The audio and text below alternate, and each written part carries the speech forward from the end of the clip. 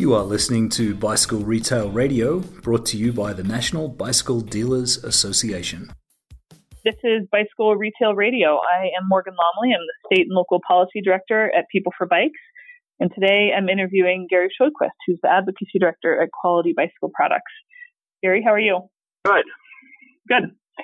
I feel a little bizarre interviewing you today. When I was doing some research for this podcast, I realized I was only 9 years old when you were well into your career as an advocacy leader and passing some of the most significant legislation that would provide funding for bicycle and pedestrian infrastructure. So it's an honor to chat with you today, and I hope that a lot of the folks who listen to this podcast will get a few quick tips and a really in-depth history lesson on how to be a good advocate and build better places to ride bikes. So with that, how about I give you a chance to introduce yourself and just talk about kind of where your career started and what's been your path to today. And then I'd love to spend some time asking a few kind of more in-depth questions around some of the ways that we've been able to fund better places for bike riding and some of our critical partnerships with government agencies that hopefully get more people riding bikes. So do you want to take some time to introduce yourself and talk about how you got to where you're at today? Yeah, sure. So I was fortunate because I came to bicycling in 1990. I'm guilty of not being a longtime commuter or a cyclist. I was a motorcycle racer who had to quit because I got hurt a lot. And what I found was mountain biking. That was in 1990. And right away I got involved in access issues for mountain biking here in Minnesota and helped sort of over a period of a couple of years, I became kind of the voice of mountain biking and eventually started road riding as a way to stay in shape for mountain bike racing, which I continue to do since then. And so I learned all about the problems of riding on the road and the need for facilities and infrastructure and that kind of thing. And this was in the early 90s. And then conveniently, professionally, I got laid off from my job. I had spent almost 15 years doing corporate publications work here in the Twin Cities. And I was with a company called Unisys, and they laid me off in June of 1994 and gave me a fat severance check. And like a month later, Randy Neufeld, who's a longtime bicycle advocate and works for SRAM these days, came through town and gave a talk about the need for bicycle advocates in states like Minnesota. And he said, there's funding available and resources, but we just need somebody to pick up the ball and run with it. And I thought, I can do that. I was kind of tired of the corporate world, and I liked bicycling and had done some work here locally and thought, yeah, I'll do that. And so in 96, I attended an event, a very pivotal event at the Thunderhead Ranch in Du Bois, Wyoming, and met about 10 there were only about 10 full-time bicycle advocates in those days. And so I met them and sort of learned who was who and what was what. And that's actually the offshoot of that, the second event in 97, which is what we now call Thunderhead, was really where the original Bikes Belong was launched, what is now People for Bikes down the road. But anyway, I was involved in that. And then conveniently in 1998, Quality Bicycle Products asked me to come in and create a position as the bicycle industry's first full-time advocate. The employees at QBP had gone to Steve Flagg and just said, we want to support this. This isn't something we should just contribute to. We should actually create a position for a bicycle advocate. And so I came in and got the job in January of 98, and I've been a full-time bicycle advocate ever since. And I'm kind of unique in the sense that I don't have anything to do with product or shipping or logistics or anything like that. Most of my work takes place outside of the building. And so for 21 years now, I've been, actually 22 now, starting, I guess, I've been working with retailers and manufacturers and suppliers and doing some political work on behalf of the bicycle industry. And it's been wonderful because QBP has continued to grow over those years and become an influential player.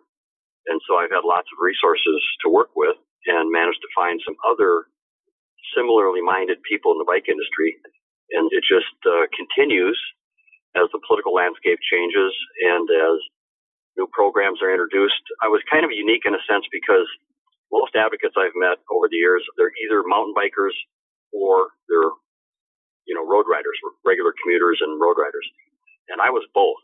And so that allowed me to actually engage in both arenas. And so I've been involved with IMBA since the early 90s and then got fortunate to have quality basically subsidize the kind of work that I wanted to do and have continued to do for, I guess, 22 years now.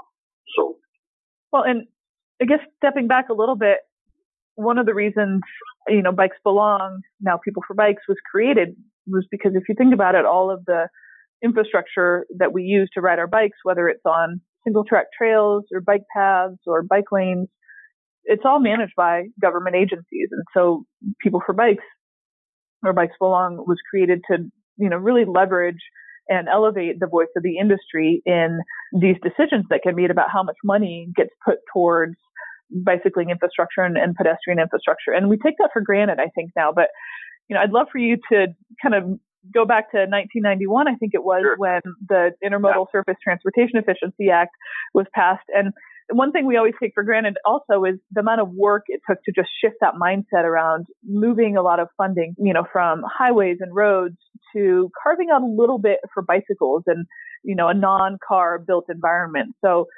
what were, if you could recall, in 1990 and early 1991, before the $1 billion was authorized, essentially, what was a lot of the feedback you got from legislators and from agencies around why bicycling had a place and needed to be funded? Yeah, you're right. Ice-T really changed everything in 1991, and that's thanks to really some visionary members of Congress.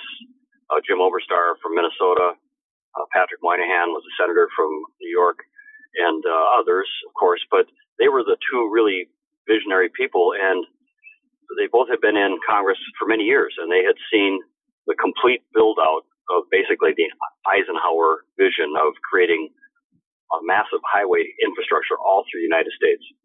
And in doing so, building many of those freeways, we ripped apart communities, and we made it really challenging for people to move through the communities except in a car.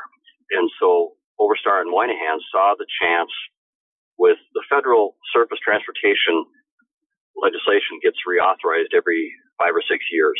And so in 1991, with Ice-T, the word intermodal was introduced for the first time in Congress. And it was important because Congress would recognize that travel doesn't just happen by cars and trucks or buses. It can also happen in transit, in light rail, in bicycles, pedestrian, in rail trails, and things like that. Ice-T also was pivotal because it brought planning into the equation. It gave states more flexibility with the money that they had. They could devote money to things like air quality mitigation. They could have put federal highway funds toward things like refurbishing old train depots that were on abandoned rail trails, or even building rail trails, those kinds of things. So Ice-T really, really was pivotal and opened up a lot of eyes to possibilities and the idea that through planning, we could have citizens and advocacy organizations, community organizations could have a say in what was going to happen in their communities. And of course, what we wanted were things like more mountain bike trails, more bike lanes, more sort of integrated, dedicated facilities for bicycling, so we didn't have to always be in a car. And so Ice-T really changed things a great deal. And it also presented the need to us in the bicycle industry that now that we have this funding, we have to fight to protect it, because the road and highway lobby, in a sense, Moynihan and Oberstar did a kind of a sleight of hand with Ice-T.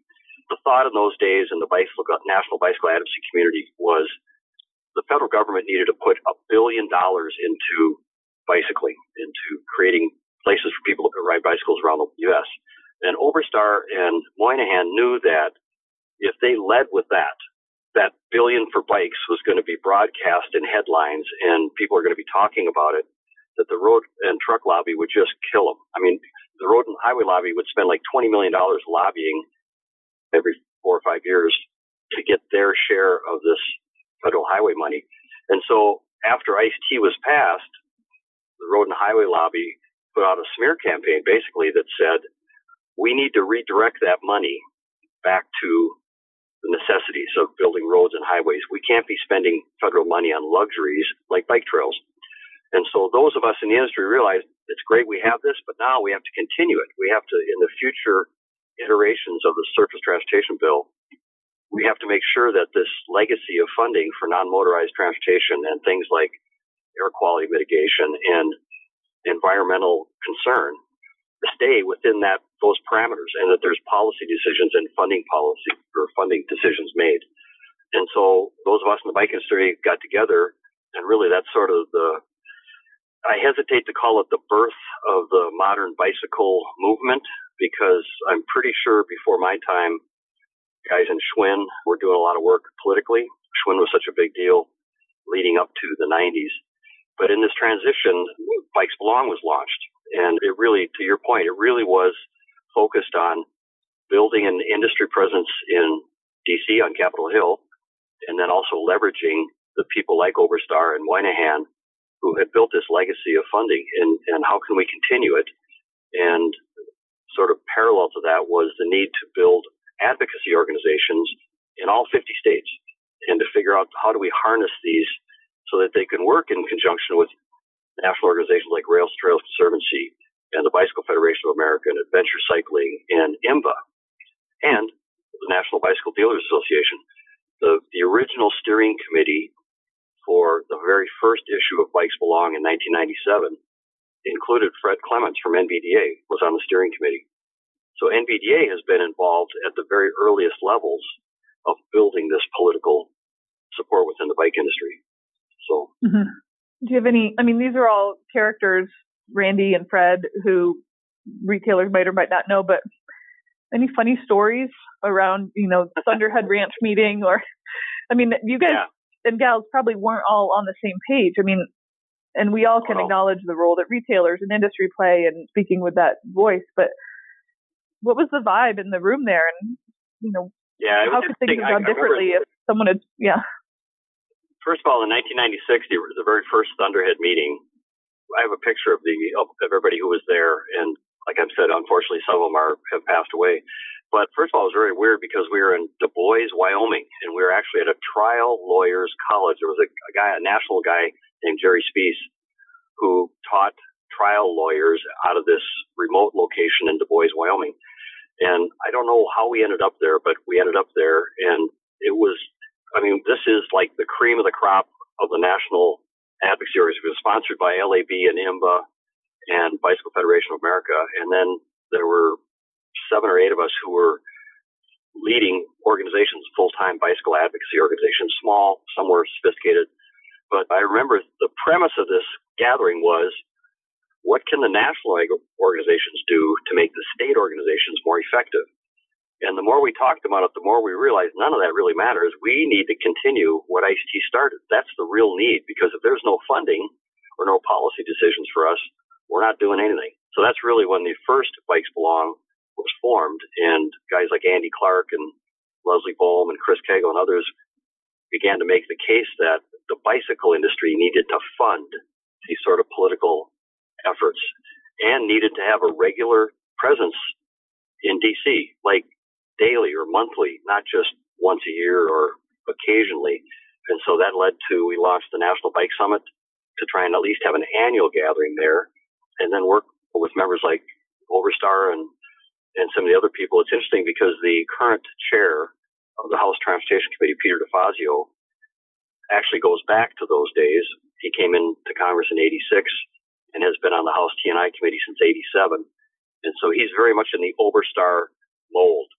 He wants to make sure that the funding continues, and that remarkably that climate change factors into our surface transportation policy and funding decisions going forward, which is the battle we're fighting right now on Capitol Hill leading into 2020. So it was a time when you felt that you were helping start something, that there was this tremendous collaborative sense. Guys like Leslie Bohm and Mike Green and John Burke was huge. Mike Sinyard were huge. Industry titans really stepping up to provide funding and leadership. And then when the second Bikes Belong launched in 1998, we decided it was going to become an industry-funded and industry-led organization. And then that eventually turned into People for Bikes. And a lot of the great work that's being done now can be traced back to those early origins. So it's been tremendously fulfilling for me because, number one, QBP just turns me loose. I never had anybody at QBP tell me, we think you should work on this or you should do this. I get to work on whatever I want every single day, and it's been that way for 22 years. And so it's been great. And I know like guys like Randy Neufeld now with SRAM. And I have a presentation I give called The Surprising Future Promise of Bicycling. In 1996, there were basically 10 full-time bicycle advocates. Now there are probably 4,000, 4,500 tucked away in different organizations. So it's been great to see this sort of blossom and to see the growing presence of women, the growing presence in the changing face of retailers who sort of understand you're a leading businessman in your community and you have skills to offer and you're a successful business person, and that counts on Capitol Hill. That's why we need to build more of a presence, and why retailers and manufacturing suppliers need to understand it's not just about product or the march of technology, lightweight price points. We have friends in Congress who can help us with long-term funding, long-term policy decisions that's going to benefit all of our products. So I think one of the main focuses in those days was let's not focus on selling bikes so much as using bikes. And if we create more places for people to ride, and that was the original Bikes Belong tagline, more places for people to ride bikes, we'll all sell more product. And so it's in our best interest to work together through organizations like NBDA and People for Bikes. Your NBDA membership helps support Bicycle Retail Radio. Go to nbda.com to join or renew your membership today. That's a really interesting messaging point, because I think a lot about messaging in terms of how to paint the picture that bike infrastructure isn't a luxury when we're asking for funding at the federal level. How to get, messaging in terms of getting retailers involved, getting them excited about advocacy and showing up to meetings, and completely different set of messaging. And at People for Bikes, we've done a lot of market research around, like, how can we really get drivers to accept bicycle facilities as a needed cause, a needed source of funding.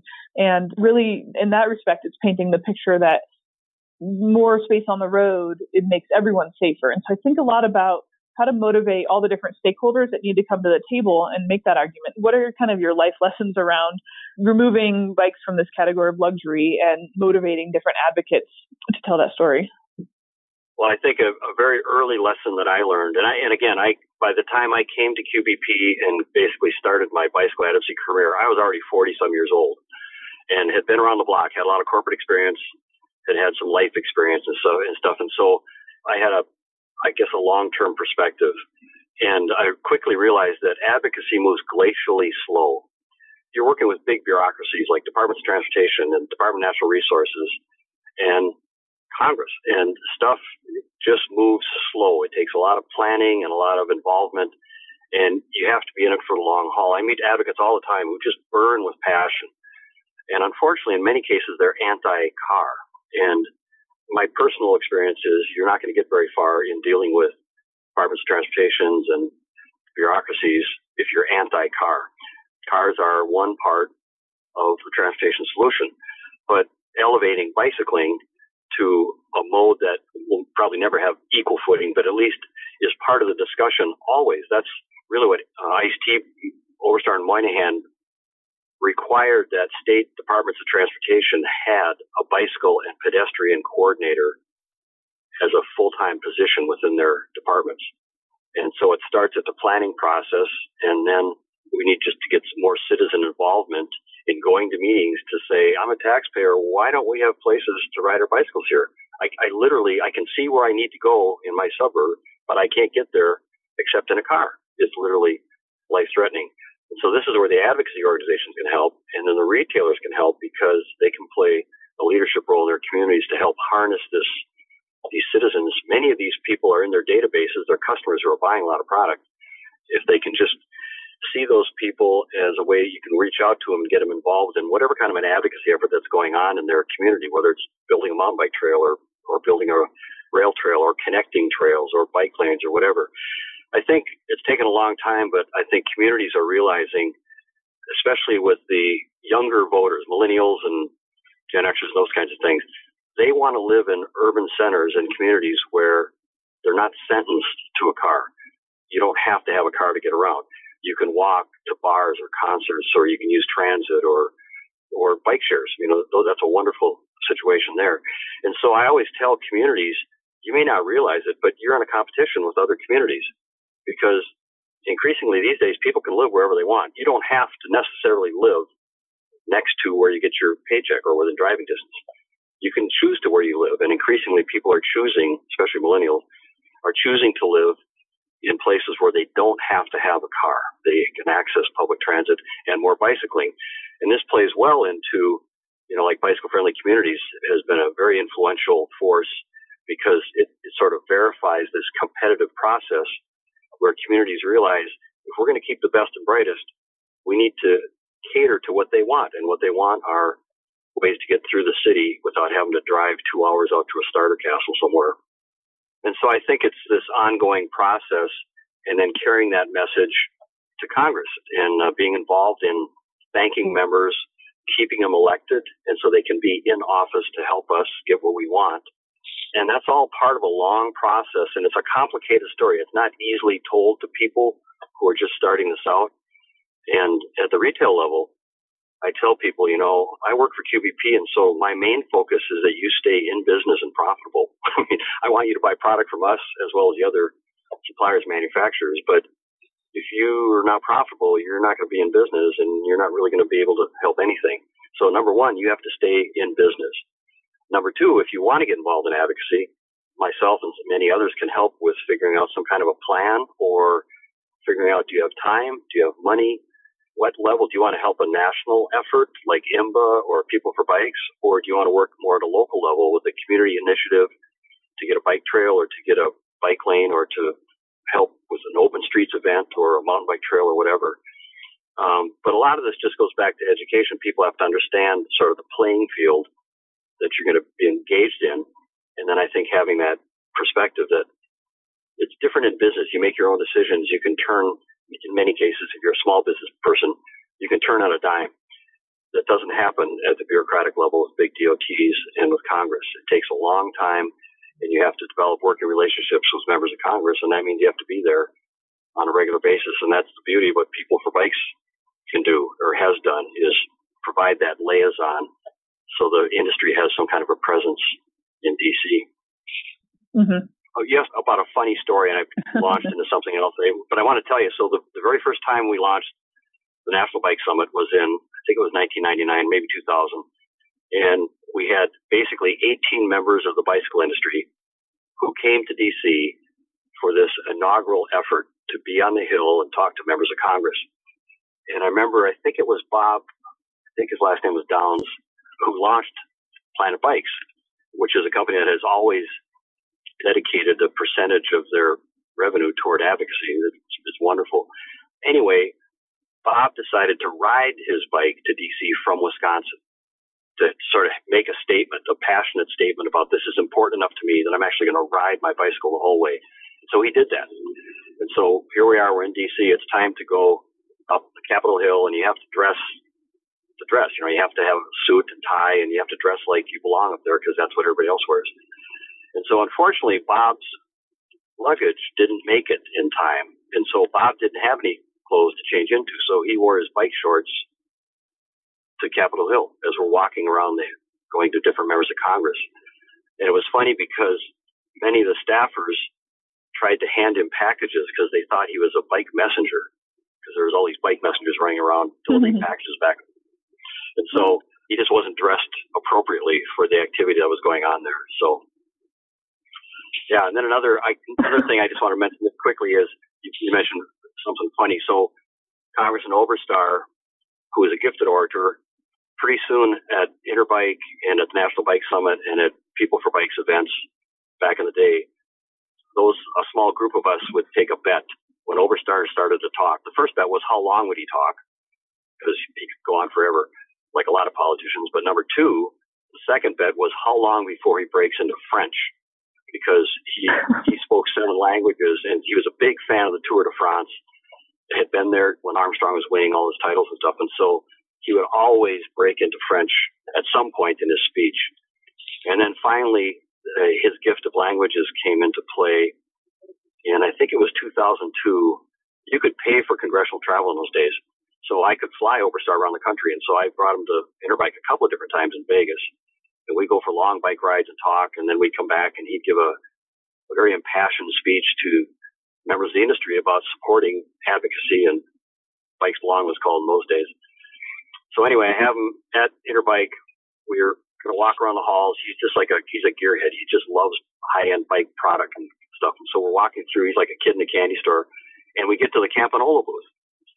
And, Campanolo has got these derailleurs and shifters and things that are in glass cases. It's like exotic jewelry.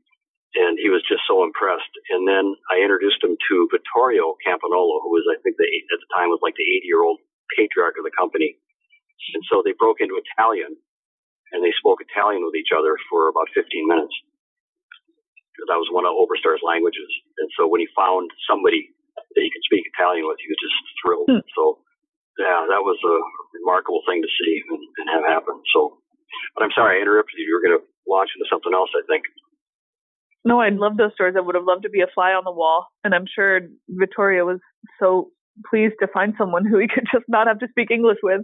Yeah, that's right. Yeah, that's right. Yeah. I know this is our retailer podcast. And so and we get questions a lot, daily sometimes from retailers saying, what can I do to build this bike lane, or what can I do in general at the local level? And my hope is that every retailer knows how, and this is impossible, but every retailer knows how to use a lot of the federal funding that trickles down to state and local communities, and how to work with their city governments and state governments to take advantage of that money and be involved. But for someone whose expertise is running a business and hopefully doing it well, advocacy can be really intimidating. And so how do you answer the question when you do shop visits or whatnot around, like, what can you actually do? What are, whether you have 10 minutes or 10 hours or whatnot on the retailer side? One of the first things I tell retailers is that just realize it's not up to you. You don't have to carry this thing completely because you have a shop to run. And so you have to figure out right off the bat, so how much time or money can I put toward this? And if you're fortunate, I know many retailers over the years have built their businesses to the point where they have really trusted staff, and so they can get out and be involved in their communities. At Frostbike, at my seminar, I'm going to have a retailer from Athens, Ohio, Peter Katsas, who's going to talk about that process, about how, developing a business and having staff that you can trust and it's running and it's profitable, that gives you the chance to get out into the community and do some things. But I think retailers have to figure out, okay, is it time or is it money? And then realize probably somewhere in your community there'll be a citizens group or a IMBA club or a chapter of some organization, Trips for Kids, or maybe it's a NICA league, a high school mountain bike league, or whatever. You can help with that effort. Maybe they need you as a board member. Maybe they need you as a funder, somebody who'd write an annual check. Maybe you're somebody who can, bring people into your shop, like a high school team, to show them how to fix bikes or something. But you have some expertise. It's a matter of finding where that will fit into the existing structure. And in some cases, it's just simply writing a check, being a part of People for Bikes. I always tell retailers, if you want to get involved in advocacy at the national level, the first thing you should do is go to the National Bike Summit, because that gives you a context for the playing field. You realize how important it is to be in DC, because if we're not there for our bicycle industry, everybody else is there. Refrigeration, trucking, every kind of anything that gets sold or marketed or transported in the United States has a presence in DC already. The National Rifle Association has one lobbyist for every member of Congress. Sierra Club, all these big organizations. And so that's what we need from the bicycle industry. So go to the National Bike Summit, learn what's going on. It's inspirational. You'll find a lot about what's actually going on, and you'll get a little peek into what it's actually like to be walking the halls of Congress and meeting with staffers. And you'll be doing this with a bunch of other people, so it really can be fun. The next thing I'd say is, if your company or the company that you work for is a member of People for Bikes, and hopefully they are, then you take sort of the next step, which is to go to an industry fly-in. People for Bikes organizes these, I think they're quarterly or whenever they happen. So the idea is they fly in people from the industry in small groups and then arrange meetings with members of Congress. And there's always dinners involved. And I've gone to a couple of these. And the most recent one was great because I met 5 or 6 other people from the industry. We traveled together. People for Bikes does an excellent job of scripting the issues and what the ask is. the kinds of things you're going to talk about. And then for part of it, it's very simply because it's you talking about your business or your state. And you can all do that. I mean, you've been doing that your whole life. And your passion for bicycling. And again, nobody has to fake that. We all get that. That's part of it. So you just have to open that up to the staffer and the people that you're talking to. And so those fly-ins are a good way to sort of take it to the next level. If you want to be involved locally in stuff, I would check and see, is there an IMBA club or is there a mountain bike group in your area? Is there like an open streets organization? Chances are there'll be an organization that's trying to stay engaged in helping planning departments create more areas for people to ride bikes. Maybe it's to connect a rail trail somewhere or be involved in some kind of maybe there's a local state level legislator who could do good things for bicycling. And so it's a matter of supporting his or her efforts. You really have to do kind of an assessment of what's out there and how you can have an impact, I think. And in some cases, I think it's a matter of how deep do you want to jump into this with the realization that, you do have a business to run. And if that goes down, then you're going to be in problems. So that's your first priority. But I often talk to retailers and say, this is the great thing about QEP. I'm paid to do this. So I'll come and visit you. I'll help you lay this out. I'll find out what you're interested in. And then we can plug you into, do you want to work with kids? Do you want to work with an established organization? Do you want to help with mountain biking? Do you want to be involved in the high school mountain bike racing aspect of it? Is there a Trips for Kids chapter you can get involved with? We can sort of tailor, given the playing field, what the retailer's involvement might be. And it's great because if you're buying from QEP, you're going to get that. That's just part of the deal. So I'm always inspired by the amount of, not just the leeway you have to kind of create your own adventure around advocacy and empowering local shops and communities, but just the way that QBP empowers its own employees to become advocates. I don't think there's a day or maybe a week that goes by that I don't talk to someone new or, at QBP around our sustainability efforts or e-bikes or local advocacy and place building. So how can we take that and inspire other and not to discount the countless other suppliers and manufacturers that do have dedicated staff and budget for this, but how do I want that corporate culture to live on in all of our coalition members. I know retailers are listening to this, but how can they kind of inspire the companies that they buy from to do the same with their teams? Yeah, I've been very fortunate to be at QBP, but I mean, I worked with wonderful people at Trek, at Specialized, at Planet Bike, at different organizations too, who have sort of realized, many of us feel, bicycling can change the world. John Burke used to say, bicycling is the fix for everything. And in many ways it is. But you have to be able to carry that message and figure out ways to keep it going and to make it effective.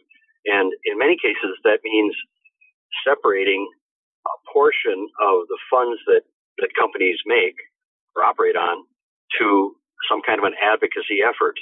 And if it means only a part-time person who, we have at our Lancaster facility, a guy named Nick Loftus who spends 8 hours every week focused on advocacy. He runs the DC, the distribution center at our Q East facility. So he's a really, really busy guy.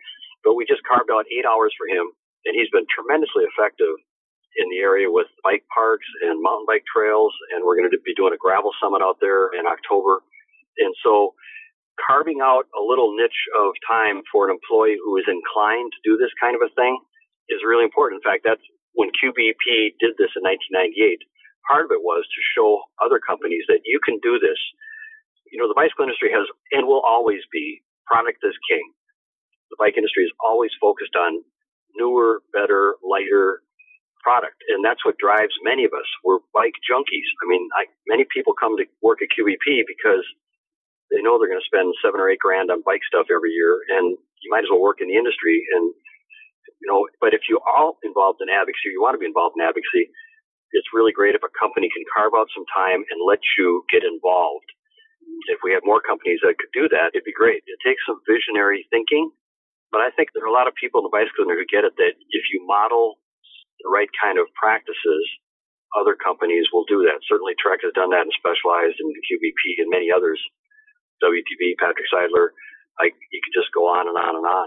Mm-hmm. And I think this is something that's lost on a lot of new sort of startup companies. We've had a tremendous amount of, especially with the e-bike side, new startup who don't really understand the kind of struggle that it takes to change paradigms, to get involved and reconfigure our communities to make bicycling not just okay, but a preferred mode or a way to, one of the things that People for Bikes did that was really wonderful is, and I was part of this, fortunately, is you're talking to people in bureaucracies or city council people or mayors or whatever about the value of bicycling to their community, and they don't quite get it. And so we would just take them to Amsterdam for a couple of days and a couple of days in Munster, Germany. And I remember one year I took the mayor of Madison, Wisconsin, and a whole group of people to 2010. And I think after the second day on riding our bikes on the wonderful integrated systems in Amsterdam, that night the mayor said, "Now I get it. Now I see what you guys are talking about. We're riding all over the place and it works wonderfully." He said, "I think that we should devote another couple $1 million a year to bicycle facilities in Madison, Wisconsin." That kind of paradigm change is hard to get, but taking people to places where bicycling works really well. I do the same thing here in Minneapolis. I brought a group of 10 people from central Pennsylvania in here last August, and we spent 3 days on our bike sharing bikes, looking at bike trails, talking to people, figuring out how do we make this work. We have this wonderfully integrated system of pedaling our bikes here, and our streets are safer because there are more bicycles on the streets. And so you can show that to people, and then the spark, they sort of get it. And then the challenge is, well, how can I do that in my own community? But there are organizations to help with that, and people like myself and others who can provide resources. Wonderful. Yeah, you talk a lot about, or I've heard you speak about market-based advocacy of using funds to build more places for people to ride in key areas. Yeah. And then the kind of the industry's power in terms of funding invoice. And so just using the industry's funds and leveraging that for public funds, it equals better places to ride bikes. It really was important when Bikes Belong, essentially the original, not the very first iteration of Bikes Belong, but the second one in 1998, when a bunch of us just came to the realization that we just have to tax ourselves, basically figure out a way to tax how the number of bicycles that we sell, and then create a pool of funding, sustainable annual funding to support these kind of efforts. And it was a hard lesson, but it's something that I think that has really proven to be beneficial. People for Bikes is a very influential organization, done great things.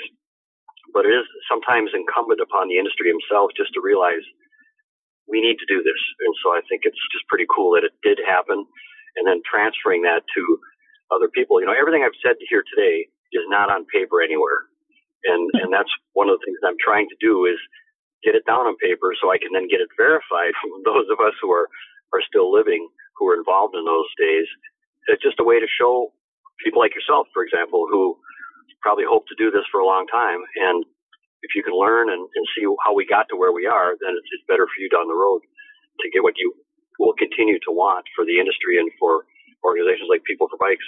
So before I forget, I just wanted to thank you for the opportunity to do this, because to my knowledge, nobody's ever done this before, sort of lay out the origins of this and try and put it together. So thank you for doing this, and thank you to NBDA. I really appreciate the opportunity. It's certainly my pleasure, and I don't mean to sound trite or anything, but I always just learn something new and get new inspiration when I talk to you. So I guess that's my final question.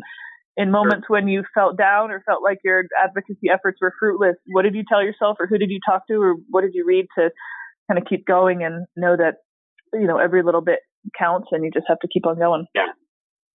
Yeah, it's hard. I think I mentioned earlier about, how I got into this. I was a little older and I had a little more experience. And that idea of the long view, understanding that it just takes time. And in many cases, and I think many advocates around the U.S. have learned this, when you're working with DOTs or Department of Natural Transportation or Department of Natural Resources, those kinds of things, in some cases, you're talking with people that you just can't change. And you just have to just wait until they retire.